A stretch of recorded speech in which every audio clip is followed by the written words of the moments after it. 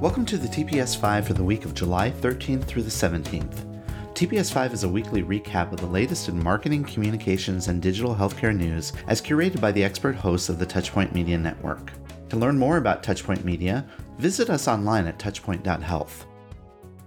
Our lead story this week comes from the New York Times discussing how before public health officials can manage the pandemic, they must deal with a broken data system that sends incomplete results in formats they can't easily use. The article is entitled, Bottleneck for U.S. Coronavirus Response, the Fax Machine. Yes, you heard that right, the fax machine. Public health officials in Houston are struggling to keep up with one of the nation's largest coronavirus outbreaks by tracing cases and quarantining patients before they spread the virus to others. But unfortunately, many of them are forced to do this using a standard office fax machine. And when one lab recently sent a large batch of test results spraying hundreds of pages all over the floor, their office fax machine became overwhelmed. Picture the image of hundreds of faxes coming through and the machine just shooting out paper, said Dr. Shaw, executive director of the department. The article states that as the U.S. struggles to control the spread of the coronavirus, it faces problems caused by fragmented health systems across the country that are not incented to standardize and share data among one another. A jumble of old and new technology, and even data standards that are not designed to meet epidemiologists' needs. Public health officials and private laboratories have managed to expand testing to more than 500,000 performed daily, despite not having a system that can smoothly handle all of the data. Some test results arrive via data fields, but others come by phone, email, physical mail, or fax. And the reason why? Well, fax machines are still used because the technology complies with digital privacy standards for health information. And moreover, these reports are often sent in duplicate and are routed to the wrong health department or even are missing crucial information, such as the patient's phone number or address.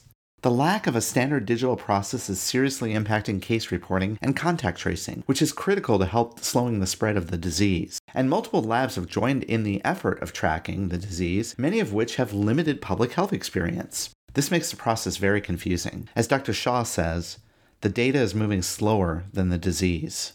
This challenge of relying on outdated systems led Washington State to recently request 25 members of the National Guard to assist with manual data entry for results that were not being reported electronically. Dr. Thomas Frieden, a former director of the CDC, says that while focusing on tests is important, it obscures an important fundamental. What are we going to do with all those tests?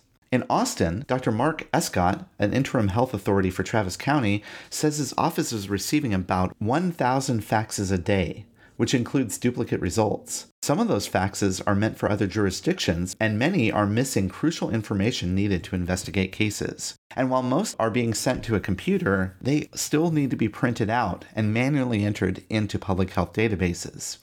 On average, his office is getting all the information it needs about a test result 11 days after the test is taken, which is far too late to make any contact tracing worthwhile. Therefore, he's been advising those with virus symptoms to assume they are positive, since the tests are taking so long to come back.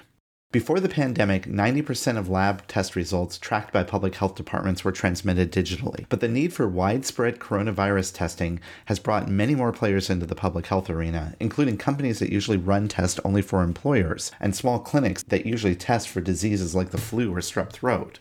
And while these standards exist, the patchwork of reporting is making it hard for these labs to be compliant. Nationally, about 80% of coronavirus tests are missing demographic information, and about half do not have addresses.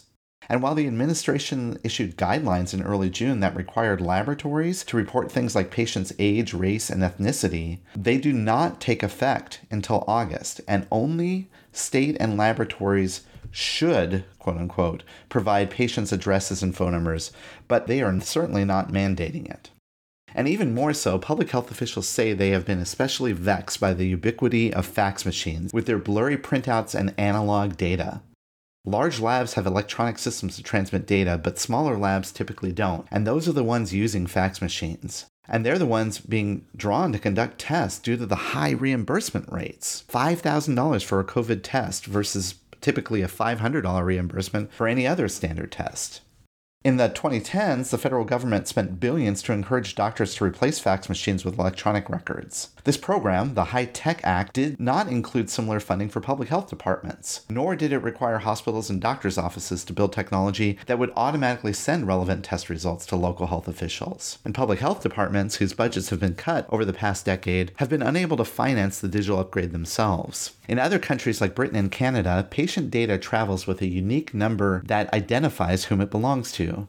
The U.S. tried to set up a similar system in the mid-1990s, but it died after Congress passed legislation barring the federal government from creating the new ID numbers. Which leads us to now, where the data is being sent to public health agencies that only have information that labs need to track, not the details needed to understand the disease for a global pandemic. Public health officials are now being forced to search databases like LexisNexis to find phone numbers and addresses that were already collected by the clinic that ordered the test in the first place. You can find the full article linked in the show notes.